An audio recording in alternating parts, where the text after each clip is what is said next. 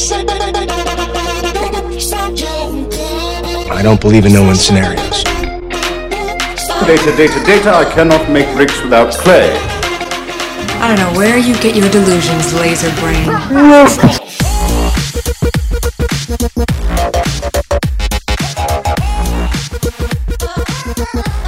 Hello and welcome to a special, maybe the most special Cheeky Scientist radio show we have ever done, because we're talking about something that most people avoid, certainly academics, money. As a PhD, you should be aiming to make as much money as possible for doing meaningful work and not feeling guilty about it. Too many people are out there saying that money doesn't matter. Don't worry about money. Do what you love. Most of these people have never earned large amounts of money. So, of course, they're going to justify themselves, their choices, them giving up on their careers by saying that. I don't want that to be you.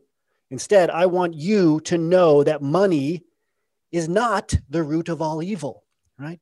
Money allows us to make a transaction value for value. Whatever you think about money, put it aside for now. Open up your mind into a state of discovery. It allows you to transact value. Before money, you know what people traded for value? Weapons, forced labor.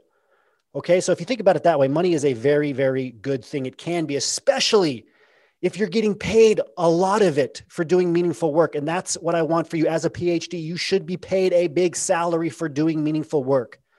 Anyone preaching that money doesn't matter in your career either gave up on their career, never worked hard enough to earn a big salary, or wants you to work for them as cheap labor. Ignore these people. I'm going to talk about some math. I'm going to get to the cheeky stack too. We're going to talk about your job search, but you must learn to be driven by money. It is a good thing. You should be paid well for doing meaningful work. You should be rewarded for your value. Okay, you can't know your value or remember your value as a PhD if you're not being paid your value. And you know what? Maybe right now you're not as valuable as you could be. Maybe you don't have enough industry experience or skill sets. Maybe you haven't learned to speak the language of industry. You haven't developed your business acumen. These things will help you gain more value, right? Because it's linked to performance. You're not entitled to more money. You have to earn it. And I know if you're listening to this podcast, you are an earner. You can earn more money, and you should always try to earn more money and rapidly. Otherwise, you'll get into industry and you'll be taken for a ride. That's why I'm talking about this. I don't want you to be taken for a ride. I want you to get as much money as possible. I want you to have a target of money. I don't want you to accept less than your worth because you've been anchored so low in academia. Money is going to give you freedom. Okay, if it gets you a car or a vacation, it helps you take care of your family. These things are good, but at the end of it, it's the freedom that it provides. Freedom from worry, freedom from concern about having enough money to survive or to provide for yourself, your family. So you can spend your time instead, right, being concerned with projects, things that excite you, travel, your kids, your family, your marriage, whatever it might be. You need to be able to talk about, if you can't even talk about money, I don't even know what you're doing trying to get into a career. Okay. Money's not a bad thing. You got to talk about it. The people at the highest level are talking about it. Why do you think every company, right, that has any decent sized company has a CFO? Why do you think the CFO and the CEO are usually tied together at the hip? They care about the company's money. They watch it every single day. They forecast it. They revise it. They have bookkeepers that every day are tracking every single transaction. What are you doing? You're going to be used by the system. You're going to be used by somebody else to make them more money if you don't get your mind right as a PhD when it comes to money. Now, some of you are at a disadvantage. Maybe some of you grew up with a lot of money, although I've never really met somebody that would necessarily admit this, right? People, right, in general, everybody has reference points. What we think, how hard we work, for example, is based on our perspective. So you talk to most people, they're going to say, oh, I work hard. Yeah. Compared to what they think not working hard is, right? Very few people will say, yeah, I don't work hard. Likewise, most people say, well, I didn't have a lot of money growing up, because they're comparing themselves to people who had more money. So across the board, whatever country you're in, right, there's always going to be a reference point of people who had less money and people who had more. What I want you to do, though, is I want you to focus on the pain of having less money than you want. And I want you to let that drive you to actually take some of the actions to make some monetary goals for your career. For me, I grew up, again, less money than I wanted. Grew up in a very poor rural parts of different states, countries. My parents were on government assistance, had kids young. We were on food stamps, and we got the big blocks of government cheese and rice. Growing up, to me, that was normal.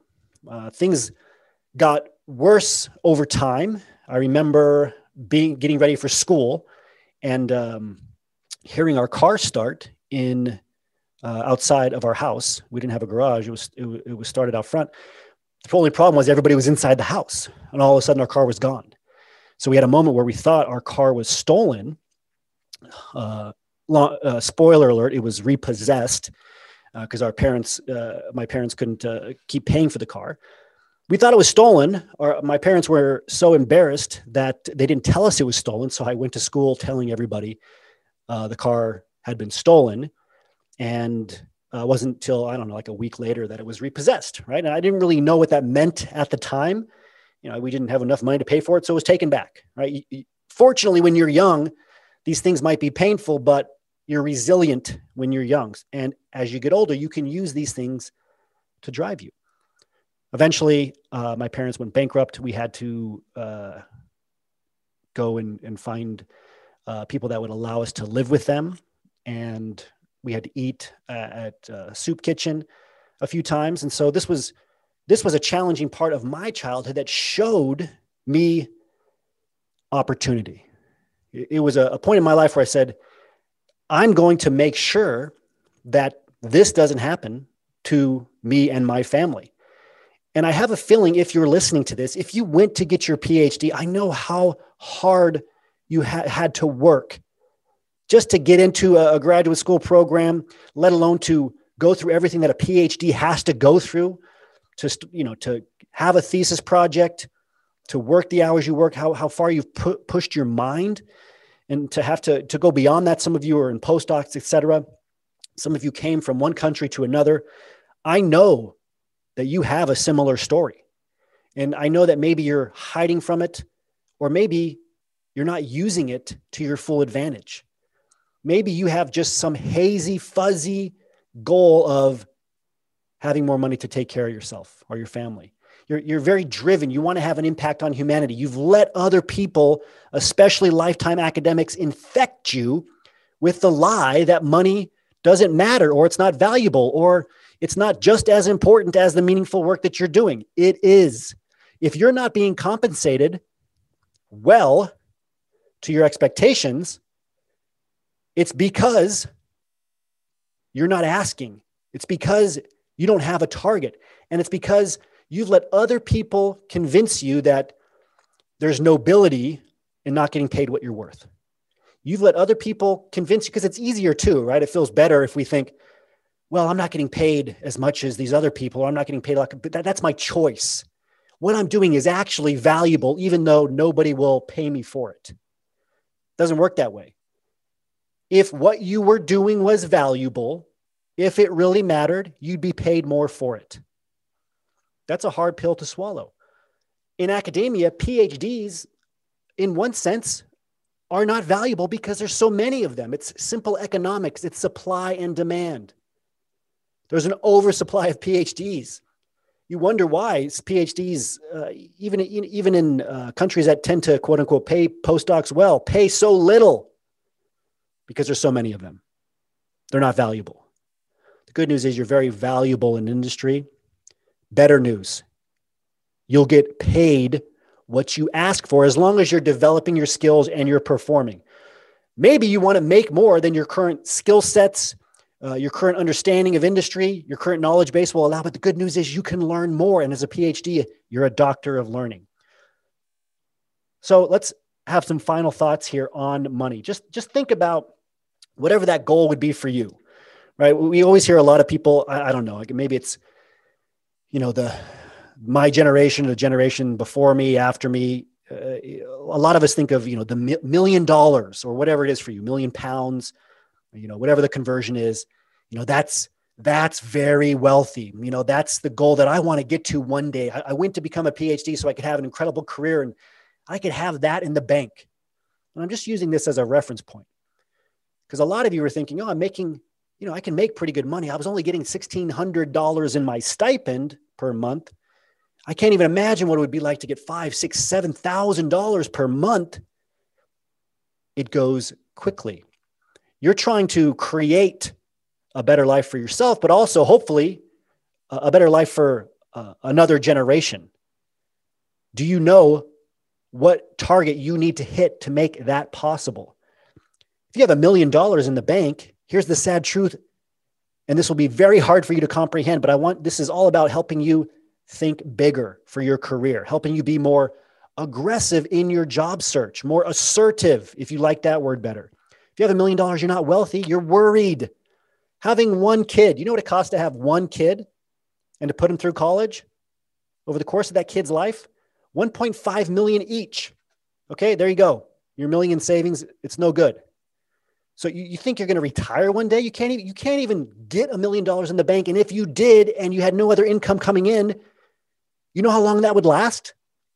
If you only spent $5,000 a month, let's say you're in industry, you're getting a good salary, not even a good salary if it's only $5,000 a month. Guess how long that would last? If you had $1 million in the bank, you retired from a job where you were getting $5,000 a month, you were living on $5,000 a month, 16.5 years without income. This is assuming no inflation. This is assuming you don't have to take care of anybody else, right? I just talked about one kid costing $1.5 million.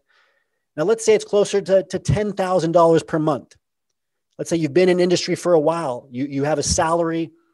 It would have to be north of $150,000 after taxes for you to be bringing home $10,000 a month, actually probably closer to $200,000 with taxes to be bringing home $10,000 a month.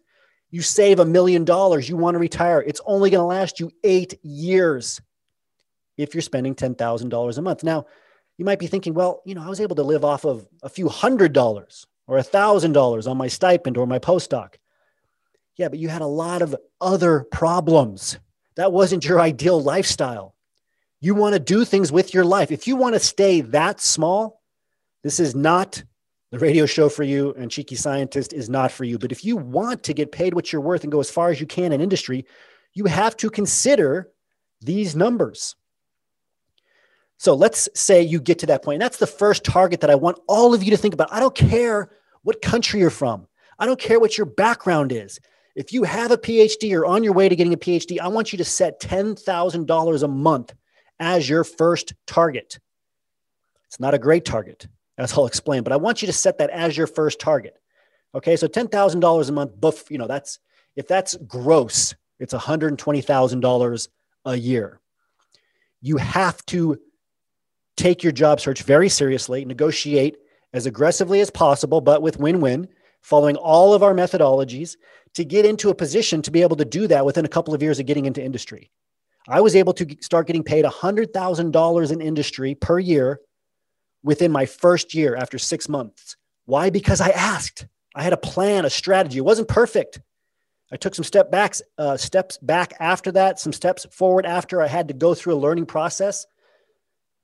If I had a better plan, it would have been much better and much easier to go further faster. And that's what I want for you. So let's say you get $10,000 per month. That's your gross, okay? Guess what? The government isn't going to let you pay yourself first. You should know that by now, right? The government is going to take out taxes first. They don't trust you. They're like, oh, this person's going to blow their money.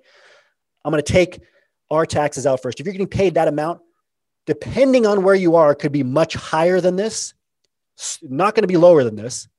But when it comes to Social Security, Medicare, so the taxes that come out of your paycheck, federal taxes, let alone any state or province or local taxes, 40%, that's your best case, is going to be taken out of that $10,000 per month. What does that leave you with? $6,000. What you need to get to, if you want to actually start putting money away and working towards a place of financial security where one thing can't go wrong, right? And you have to take on debt, let alone pay off debt you already have. The goal you have to get to is the $10,000 per month. This is just to start for those of you that haven't transitioned into industry yet. The government's going to take away at least 40%. For some of you in other countries, much higher. Okay. You're left with $6,000. You need to get to a point where you can save 40% of your gross income. Okay. What would that mean? So you have 4,000 taken off of 10, another 4,000. If you're putting that in your savings, 4,000, what does that leave you with? $2,000. Where can you live on $2,000 a month? I'm waiting.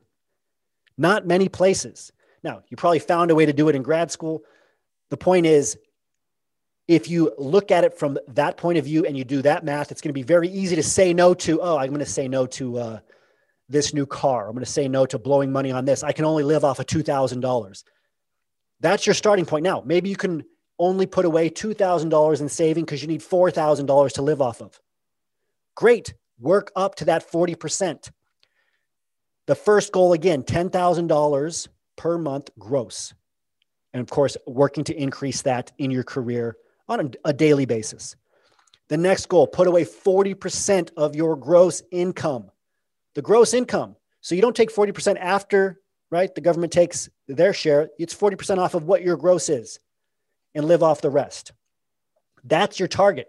And I hope that helps you reframe how far you are away from actually building any sort of financial independence. Everybody around you will want to anchor you in the opposite direction because they've never earned money, because they never went further in their career. There's some of you probably listening to this being like, forget this. All these self-justifications probably going into your head about how this is crazy or not true, or forget this guy. Look, it's math. Okay. If you want to have the biggest impact possible, you need to get paid more. You need to have a target that you can hit. And I'm giving you some targets. Okay. Don't be afraid to talk about it. If you see people, other PhDs, especially on social media, lifetime academics, whatever, trying to muddy the waters by saying, the nobility of your work or this or that. Look, why is it either or? It can be both. Why can't you be paid incredibly large, huge salaries? You're a PhD. You're more educated than 98% of the population. Why can't you be paid a huge salary and do meaningful work? You absolutely can. Okay, let's go to the Cheeky Stack. Our feature conversation topic and article today comes from Tina Pearson. Can you work with less qualified people and 19 other curveball questions to navigate at industry interviews? I really love this article because, first of all, many of the questions are the exact questions we've been training you on for years. So I'm going to recap some of those. But this question is coming up a lot. Can you work with less qualified people? Industry employers are hiring more PhDs than ever before. They know that you respect other PhDs. They know you're highly qualified, you're high tech, lots of technical skills. But can you talk to people that are less qualified than you, have less technical skills than you, without you making them feel like you're talking down to them, without being condescending? Will you have the patience to train them? That's what they want to know. And so you can call upon your experience. Maybe you've had to mentor an undergrad in your classroom, the lab, people that learned in a different way than you. That's the best way to answer this. People learn at different paces and in a different way. So you would change your approach in terms of training to serve the other person best. Patience, communication skills, all of this comes into play here. Another question: what do you perceive as some of the disadvantages to working in industry? Okay. Now, I disagree with the answer that's given in this article. The safe answer is that research projects in industry ebb and flow with changes in the company's commercial direction. That's not a good answer. Okay. What are the disadvantages of working in industry? The disadvantage is not that it's a company. They don't want to hear that you think that business in general is a disadvantage. They don't want to hear from you that the company's corporate strategy or the commercial direction is a disadvantage, or that you're in any way going to hesitate to pivot with the company if a market's not responding to a product or a research project. Okay. Instead, you want to talk about how you are able to move very quickly. You want to talk about how you can work with a team very quickly. Okay. If they push you for a disadvantage of industry, you'll have to say that the project management methodology can be a little bit more rigid, but there's advantages of that as well. How else can you get 1,000 people or a couple hundred people moving in the same direction? It's a very similar question to what is your biggest weakness? Okay. That's, you don't want to give the answer that, sometimes I can be lazy. Okay. Sure. That's true of everybody, but you don't want to say that in a job interview. So you also don't want to say in a job interview of, oh, I'm going to have interests that are different from the company. Don't say that. Okay. Talk about how projects get done in industry, how quickly it can move, and then quickly pivot to the other side of it, which makes that an advantage. That's what I would focus on. What are the advantages of working for us rather than for another company? We've been talking about this one for years. This should be a slam dunk. You should be so excited to get this question because you've done your research and the one area that this company wins versus every other company. And that's what you're going to bring up. It's probably on their website. The value, what's their top value, their mission. That's where they win. That's what you want to bring up here. Why would we or any company hire you instead of a more experienced professional? These are all the behavioral questions we train extensively on in our Cheeky Scientist Association. We've talked about many of them on other radio shows as well. Here in the article, it says, you want to draw attention to your differences and unique abilities, emphasize that you can bring fresh ideas. That's a pretty generic answer. The heart of the matter is you want to focus on your unique selling proposition. And as a PhD, you might think that your unique selling proposition, and this is where the article fails to expand on, you might think that it's your technical skills. It's not.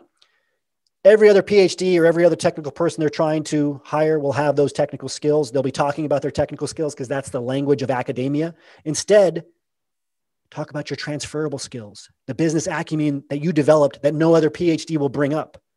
Where are you differentiated? You're not just a technically sound PhD. You're not just a great scientist, great engineer. You have business acumen, right? You understand the importance of network, of collaboration, risk management, change management. You've learned to speak the language of industry. What do you see as the most important issue in this field today? Okay, now, I do agree with the article here. It says, showcase your knowledge of current theory and research in your field, right? So showcase that you understand the sector of industry you're trying to get into. However, do not try to tell the person on the other side of the interviewing table where they're currently failing. Don't try to tell them where they can save money or which markets they could get into. Okay. It's like saying, well, I know more than, all the managers and executives here because clearly you're missing this obvious opportunity. You want to avoid that. What has acquiring your PhD done for you? Acquiring. This is not a word that you'll likely hear from most hiring managers or recruiters, but you get the question, right? So what did you learn when you got during your PhD? What skills did you learn? Focus on your transferable skills here. Okay. Critical thinking, project management, public speaking. I agree with the end answer there. What advantages do you like most about a non-academic career path? First of all, don't use non-academic. Like academia is somehow, academia is not the lion's share of where PhDs are going to work. It's not alternative careers. It's not non-academic. It's industry careers. There's no industry employer who's going to say, what do you like most about non-academic career? No. What do you like most about business? They're probably going to say business industry. What do you like about this sector of business? Why do you want to get into this sector of industry? Don't say you don't want to write grants. Don't say that you don't like the university system or it's broken. Instead, tell the story about how everything that you've done has trained you for this position at hand. How everything that you have done in academia has trained you for the position that you're getting into in industry right now, the business. It's given you advantages. That your training has given you advantages, and those cross over and are aligned perfectly with the industry career at hand, right? So the question was, what advantages do you like most about a non-academic career path? You don't want to, again, you don't want to go back to talking about what you don't like about academia, and you don't want to talk about in terms of industry, higher salary, the pay. Talk about the experiences. You've done all of this training in the past that's perfectly prepared you for this position so that now you can have all of these experiences that you're trained for. You want to work with teams in this way. You want to help translate your knowledge, your scientific knowledge, or your engineering knowledge, or whatever knowledge base you have into a product that helps people, or a service or a treatment that helps people. Show the interest in the career. This talks about the answer here in part says, show your interest in learning from multidisciplinary teams.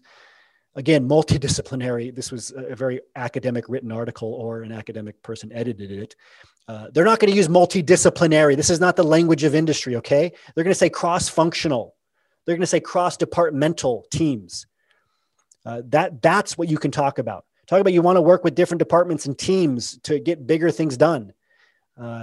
But make sure that you are showing them the interest in the position at hand, not that you're open to, you want to dabble in all these other parts of the business, et cetera. No, you're very focused on hitting the key goals of the position and making sure that you're hitting the key metrics for the position too. Is there a reason that you chose to do a PhD? I don't see that one very often. Why did you want to get a PhD if this role doesn't require a PhD? This is a great question. And again, you want to tell the story of how your decisions, right, were made on purpose. It's okay to talk about wanting to learn how to learn better, having a discovery mindset, research, analysis, focus on the transferable skills that were gained, not that you wanted to learn how to do, run a gel over and over again. Do you anticipate any conflict interacting with colleagues who have lesser qualifications? So that's the question that we wanted to end on here with this article, that the title of the article refers to. And of course, the answer is no, like we talked about. You want to say that you have experience mentoring other people. People learn at different paces, at different speeds. The key is to be able to get into, to be able to meet them at their level of how they learn best, right? It's a collaboration. Focus on examples of collaboration. Again, cross-functional collaborations that you've already done in your classroom or your lab. This is, what you've been trained during your entire academic career to do, to work with people with different experience levels, to share ideas, to train together, to learn. People that don't have technical knowledge, that's fine. You've gone into the classroom. Maybe you've had to grade papers from people that were in an introductory class. Use that as an example. Maybe you've had, again, undergrads come into your lab and so forth. You can nail these questions. Just be prepared for them. There's behavioral questions, and make sure you're learning the questions in terms of the language of industry. Because if you, again, going back to some of the things we saw in this article, if you're primed to be waiting for the hiring manager, the recruiter who isn't going to have a PhD 99% plus of the time, to use the word multidisciplinary, et cetera, you're not going to hear that. Be trained on the trigger words like cross-functional, et cetera. That will improve you improve your ability to be able to key on the response that they're looking for. Okay, so good article in Forbes here. 3 ways to level up your LinkedIn in 2021. It's by Kate Talbot. I just want to talk about a couple of things in this article. There's nothing groundbreaking here. It talks about authentically connecting, whatever that means. Not a lot of specifics here, but what I would say is always important to come back to is send a message with your connection request every time and make it about the other person and why you want to connect. Rationale is important. We know that as a PhD. I'm calling this article out because it talks about storytelling. You have to tell the story of yourself in the first person in your about section. Very different than what you do in a resume. I am so-and-so and I want these jobs is essentially what you're saying. And again, you're telling the story about how everything that you've done has trained you for these positions that you're interested in. That's the only reason I wanted to touch on that article. Kate Ashford wrote an article called 8 Essential Tasks to Jumpstart Your 2021 Job Search. The second task on the list here, the first one is pretty straightforward with having career goals in the first place, which is what I went over at the beginning of this show. The second one, though, build a resume, website, or portfolio. You're not going to be able to hide from this much longer. You're going to have to build a portfolio. If you want a job as a data scientist, you already need a GitHub portfolio. You want a job as a scientific writer, editor, et cetera. You have to build a portfolio of written deliverables. You need to start having no matter what job you want, they're going to come for your portfolio. So create a website. Plus, I recommend all of you get your first and last name as a URL. Go to whatever site. It could be GoDaddy. It could be anywhere else where you can buy URLs. Buy your name as a URL. If you can't find your first and last name, add your middle initial or your full middle name. And at the very least, put your resume on the website. Very inexpensive, free. There's free WordPress sites that you can use to do this. You want that to come up in the search results, right? Because when you're found on LinkedIn, the next place they're going to go is Google or some other search engine and look up your name. It talks about the importance of your cover letter, interview skills, etc. The only other thing that I wanted to mention here was number 8, committing to the process. As a PhD, you're not above the process. Remember when you first thought that, okay, I'm gonna open the doors to the industry opportunities. I have my PhDs, I'm finally going to make time to do this. I'm sure there's going to be plenty of people interested because after all, I have a PhD. So I'm going to upload my resume and I'm just going to wait to hear back. I'm sure I'll have Apple or Pfizer, Amazon, certainly some smaller biotechs or tech or engineering companies beating down my door very shortly. And then you heard crickets. Well, guess what? The same is true for the rest of your job search when you fail to take the process seriously, if you allow yourself to have that kind of entitled mindset. So you need to commit. You need to commit to the process as in, I understand that I got to get my resume right, my LinkedIn profile right. I have to nail the phone screen, the video interview, the site visit. I got to negotiate. If I don't do any part of this process, if I don't take it seriously, if I'm not committed to each step in that process, I will not get hired into the right job. And I'll certainly be underpaid if I happen to get a job offer at all. Ashley Jones wrote an article in The Ladder called How to Define Your Career Objective and Get What You Want. I like this because too many people never really think about which career to get into. They just dabble in the job title they like the most. Oh, this job title, and their preconceived notions of what they do in that job title, but they've never really thought about creating a target for themselves, the professional lifestyle that they want, which is what you need to define first and then fit a job title to that. I wouldn't recommend, going the path of this article. It says to create define a career objective. It's almost like the outdated objective statement of a resume. But I do think having a target, a professional lifestyle, considering the characteristics of the job that you want first, will help you find the best fit job. Think about salary, right? How high of salary? Where does that rank? Let's say you have 8 characteristics. You have to rank them from the highest, is the most important to you to the least important. Salary. Do you want to work at a remote satellite location? Do you want to work from home? Or do you want to work at the company headquarters? Do you want it to be an innovation position, more innovative position? R&D, intellectual property, right? Do you want to be on the project management on more of the innovation side, or, project management and R&D? Do you want to be in the early marketing steps? Do you want to be doing some of the writing, the white papers that would likely work closely with R&D? Or do you want to go towards more of the commercialization side, right? And some careers could be on either side. You have to decide, though, which side you want to be on. You could be a data scientist on more of the innovation side or the commercialization side, where they're looking at data after the product's been released. User experience researchers is one that's more on it's a very popular career now for PhDs, more on the commercialization side after the product or service or app is in the marketplace. Technical support, technical sales, regulatory affairs, right? Could be anywhere across the spectrum, but you get to choose, or you should choose, which side of the spectrum do you want to be on? Do you want to be in a client-facing role? Do you want to be in a role where you got to manage projects and do a lot of coordination? Or one where you work more alone? Do you want to work with a large team, a small team?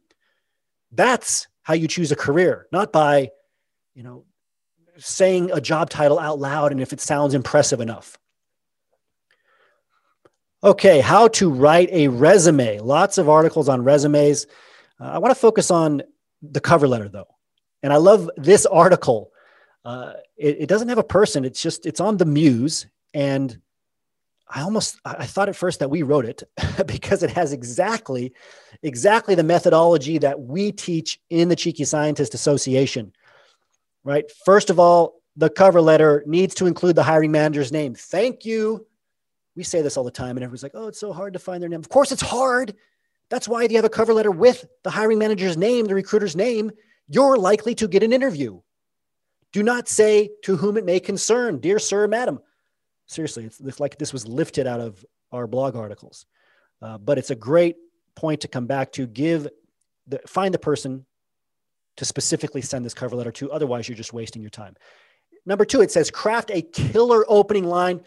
The first line of the cover letter, they're probably going to stop reading after the first line if the first line doesn't have anything that sticks out. Now, this article goes into making, these clever lines that stand out using certain verbs or whatever. That's fine. It says, use numerical results, etc. That's fine. But in that first opening line, what I want you to do is I want you to drop somebody else's name. So you're going to need 2 names for your cover letter. This is assuming you actually want to get hired into the job. Do the work to figure out who the hiring manager or recruiter is for the role and make the cover letter out to them, and then set up an informational interview with somebody that works at that company.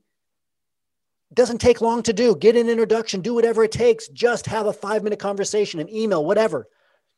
Get to the point where they're comfortable enough to give you a yes when you ask, I really appreciate you taking the time to, tell me a little bit about this company and what it's like to work there. I saw there's an opportunity for a job there.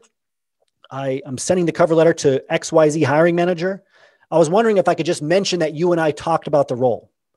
And then you can give them the exact line that you would say, which would be something like, so it'd be, dear so-and-so, I had a conversation recently with Jane Doe about the R&D project management position at XYZ company. I think I would be an excellent fit because of ... Right? So all you're saying is you had a conversation. You're not saying this person recommended me, this person really likes me, etc. Very easy to get a yes for approval for that. Very often the other person's like, well, yeah, let me know when you get the cover letter done and I'll give it to the hiring manager myself, because guess what? If you get hired and that person referred you, they're very likely to get an employee referral bonus. Okay, so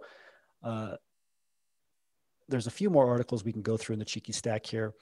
I really like this article by Yahoo. It's in Yahoo Finance by Gabrielle Olia, and it's very detailed. I recommend this article, How to Interview for a Job Over Zoom.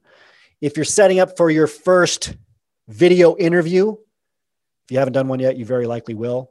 This goes through, again, it's almost like they followed our methodology A to Z, from doing your research, preparing for how you will talk about your past experience. Again, what have I said multiple times just on this show? You have to tell a story about how everything you have done has prepared you for where you are right now in this position you're about to get into, how it makes you the perfect candidate for this position. Prepare for the questions. Prepare questions for the interviewer. At least 10 questions. They might answer 5 of them. At least 10 questions. Write them down as you're doing your research about the company. And please practice. I don't care if you've used Zoom every single day. Practice. Do a mock interview. Ask somebody how your internet connection is. Have a backup plan after your trial run. Okay? Make sure you have not just a backup plan for another software program, another device you can jump onto in case whatever, the battery shuts down suddenly. But also have a professional voice message on your phone on whatever Zoom or Skype app you're using. Most of these you can have a voicemail on as well.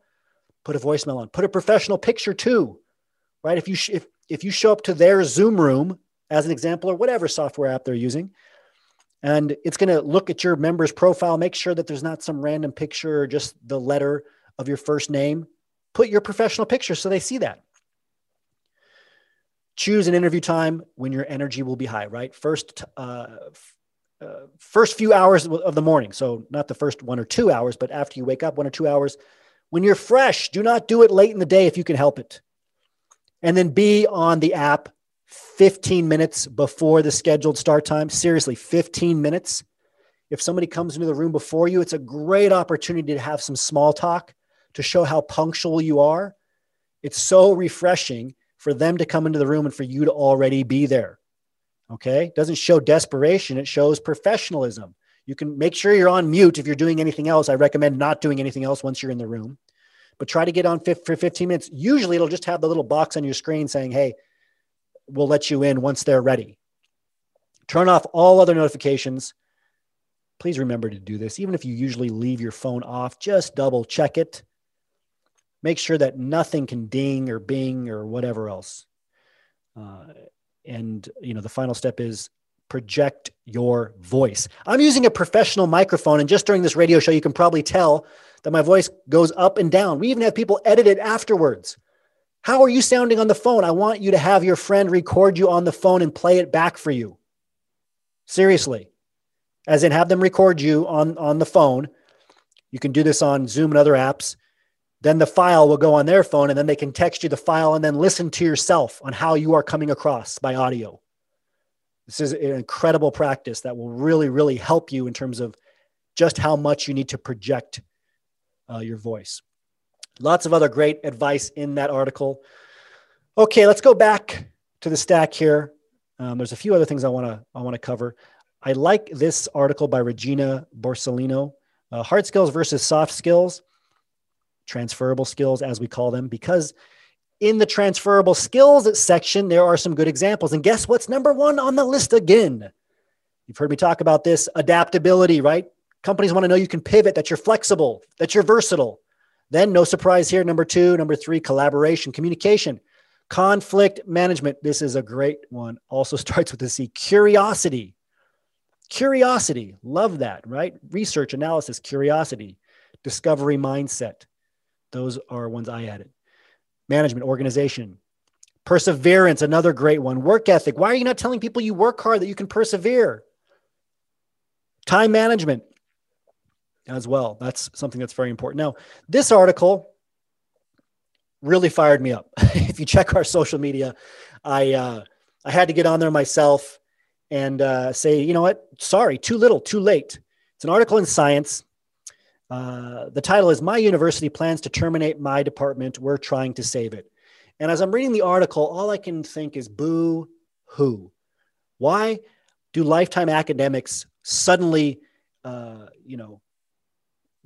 spark into action when it's their careers that are about to be terminated, when they're the ones facing the dead end? But when you, the PhD student, the postdoc, the adjunct, are facing your dead end career, they say, oh, you just got to work harder. Oh, you just needed to publish another paper. You just got to do something else. And these people, meanwhile, they've seen or they've chosen to turn away from data for 50 years showing full-time professorships plummeting, showing most PhDs leave academia. And they've fed you the lie one way or another. Most have justified to themselves, to you, that it's okay to turn away from that data and to try to be a professor. Look, going after something that's difficult is great. Going after something that's not going to be there, not going to exist, I really think to the world of PhDs, it's manipulative. They've dishonored themselves, and they've done you a disservice as your mentor. They don't even update their curriculum to talk about how to leverage the skills you're learning as a PhD student or a postdoc in the real world, in industry, in business, where you're actually going to use them. This article is laughable. It is laughable. It even says in the article, we thought about changing the curriculum, but we really just didn't do it. Why? Because they were focused on their careers and using PhDs, other academics beneath them, as cheap labor. It has a pull quote, a dramatic pull quote here that says, the quality of our research wasn't enough to save us. No, your research, right, is probably not that high quality. Right? We know that money chases value. There's not enough value in your research, or money would go towards it. Plus, guess what? The system is so broken. And I've been saying this now for over a year, certainly since the pandemic has happened. This is a quote from the article. But the overhead from our grants did not make up for the lack of tuition dollars. The reason that academia is broke since the pandemic is because undergrad enrollments are down up to 21%, depending on the stats you look at. That's like a 21% reduction in revenue for the university. That's why all of these departments are getting cut. And that's why it's going to get worse than it is right now. You're thinking, all these lifetime academics are thinking, oh, but our grant dollars are the same. I'm publishing. I'm getting the same amount of grants. Doesn't matter because the university is subsidizing a lot of the expenses for you, whatever department or lab that you're in. And the university is a business. And when that business loses revenue, 20%, that is a huge cut. They can't support you. And now, no matter how much you publish in science, right, to try to save it last minute, after years and years and years of ignoring the problem, it's too little too late. All right. So last couple of articles in the stack here. Biotech in-demand jobs. I had a couple of people reach out saying, hey, why are you focused so much on biotech? Biotech is the term most often referred to, even if it's more of a pharmaceutical job or a tech job, biotech and tech. These are the jobs for the companies that are growing the fastest. Small and mid-size, right? So anywhere really from 100 to 1,000 employees can be considered small in the biotech space. Mid-size can be 1,000 to several thousand. These are the companies that I want to put on your radar that a lot of you don't know about. You're only focused on the same 10 companies everybody's heard of. What is the most number one in demand role at these companies right now? This was just published. Great job, Kimberly Krager, on this article. Project management. This is why we have the Project Management Consortium. Your ability to organize, to communicate, to juggle a lot of different tasks, to delegate whether you know it or not, to document, makes you an incredible project manager. You can get paid so well for this in industry right now. Read this article, Biotech in-Demand Jobs, Project Manager. It's by Biospace. Entrepreneur. I have a few articles in Entrepreneur. I have one I would love for you to read about how companies like Facebook are hiring PhDs. If you think you're not valuable, read that article. You'll see your value. This article, though, not written by me. 3 lesser-known biotech stocks that are surging. BeiGene, B-E-I, Gene. Okay, this is a commercial stage biotech company. They develop and commercialize molecularly targeted and immuno-oncology cancer therapeutics. Some of their major products are Brukinsa for curing RR mantle cell lymphoma, Abraxane, I think I'm saying that right, A-B-R-A-X-A-N-E, for curing breast cancer, and then Tislelizumab for classical Hodgkin's lymphoma. So during the third quarter in 2020, I think their revenue went something like over 80%. So that was, the article says, over 91 million. Check out that company. Another one. Now, I'm not telling you to buy stock with these companies. I'm telling you to look at these companies for hiring you. Alnylam. These biotech companies always have the most fun names to pronounce. So Alnylam Pharmaceuticals, right? So it's a pharmaceutical company. This is why I had to explain to the PhDs that reached out, but it's considered a biotech, okay? Because it's small. They commercialize RNAi, right? So RNA interference therapeutics, a lot of investigational ones, focused on cardiometabolic diseases, genetic medicines, hepatic infectious diseases, and diseases related to the central nervous system. The last one is Zalab Limited, Z-L-A-B for short, Z-A-I, one word, then L-A-B for lab for another. They develop, discover, license commercial therapeutics for oncology, infectious diseases, autoimmune diseases. They have Niraparib is one of their drugs they're working on. 3 companies to check out that are hiring now, not very well known, and they're definitely surging at the end of last year and going into this year. Last thing, again, just like the last radio show, I want to continue to develop your business acumen. We talk about earnings calls, why any company that does a public earning call, right, these publicly traded companies, you should sit on them. There's so much information. I've had a lot of people ask me, okay, what are earnings calls? Are they required by all companies that are publicly traded? Because I can't find them for some companies. So they're not legally mandated. They don't have to happen. Now, public companies are required to release the details of their financial performance but their earnings don't have to be in those details, right? So some of them don't even have to have earnings calls at all. So it's not unheard of to cancel an earning call and not have one. They do tend to take place at a lot of the publicly traded companies quarterly, of course. We talked about, the definitions of quarterly on the last radio show. Close to the call, the company will usually issue a press release, a high-level summary, the quarterly financials. They're just important, right? Because investors want to know if revenue was down, the company's not doing well, their earnings were down. They want to know what the company's going to do about it. And usually if the company explains it well or has a plan, they're going to lose less investors than if they have no plan at all or no reason or rationale. That's why investors follow these calls, right? They want to, if they're going to continue to investing, they're looking for that relevant information. What's your plan? How are you responding to the market? Are you sacrificing common sense or good science or logic for, the CEO's pet projects, whatever it might be, right? What's the reason why earnings were down? If earnings are up, how are you going to leverage it? The structure of an earnings call, this is the part that I wanted to get through. So we'll usually include a safe harbor statement, right? This is just lets everybody know the financial results may include predictions about the future. That may not necessarily come true. This is so, investors can't sue them. There's a presentation and discussion of the financial results. Very often the CFO will get on. There will be a detailed financial section.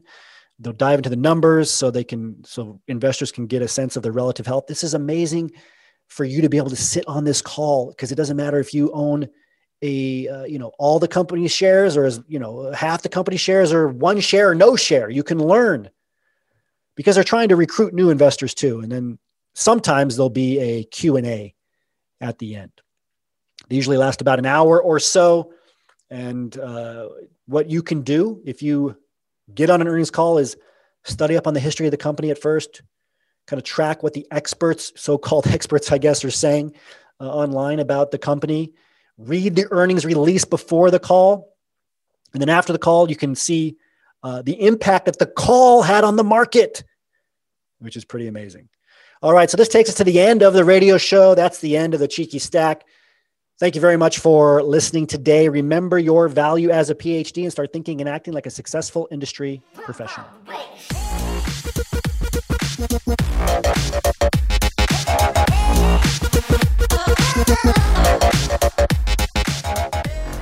I'm Isaiah Henkel, the founder of Cheeky Scientist and the creator of the Cheeky Scientist Association. I wanted to quickly tell you that memberships into the association are available to PhDs listening to Cheeky Scientist Radio by using the coupon code CheekyRadio at www.phdsgethired.com. That's PhDsGetHired.com, PhDsGethired.com. Simply type PhDsGetHired.com into your website browser, scroll down to the orange membership button and click on it, then enter the coupon code CheekyRadio to get 20% off a lifetime membership now. That's Cheeky Radio, CheekyRadio. Remember your value as a PhD and start thinking and acting like a successful industry professional. Are you worried about the rapidly shrinking job market? Like me, have you been seeing more and more articles on universities shutting down their research labs, furloughing employees, cutting postdocs and TAs, and even withdrawing PhD student funding? If so, it might be wise to start taking steps to protect your PhD career. You've worked very hard and very intelligently for years to establish yourself, but likely you have not reached your full career potential yet. Perhaps you're not even getting respect, and you're not getting the rewards that you deserve. The good news is you can get into an industry career where you can get paid well for doing meaningful work. All you need is the right knowledge and the right network. The Cheeky Scientist Association gives you lifetime access to the world's #1 PhD-only job search training platform with multiple courses and the PhD-only job referral network of over 10,000 plus industry PhDs. Now is your chance to become a lifetime member for 20% off of the association. Just use the coupon code CheekyRadio at www.phdsgethired.com. That's phdsgethired.com.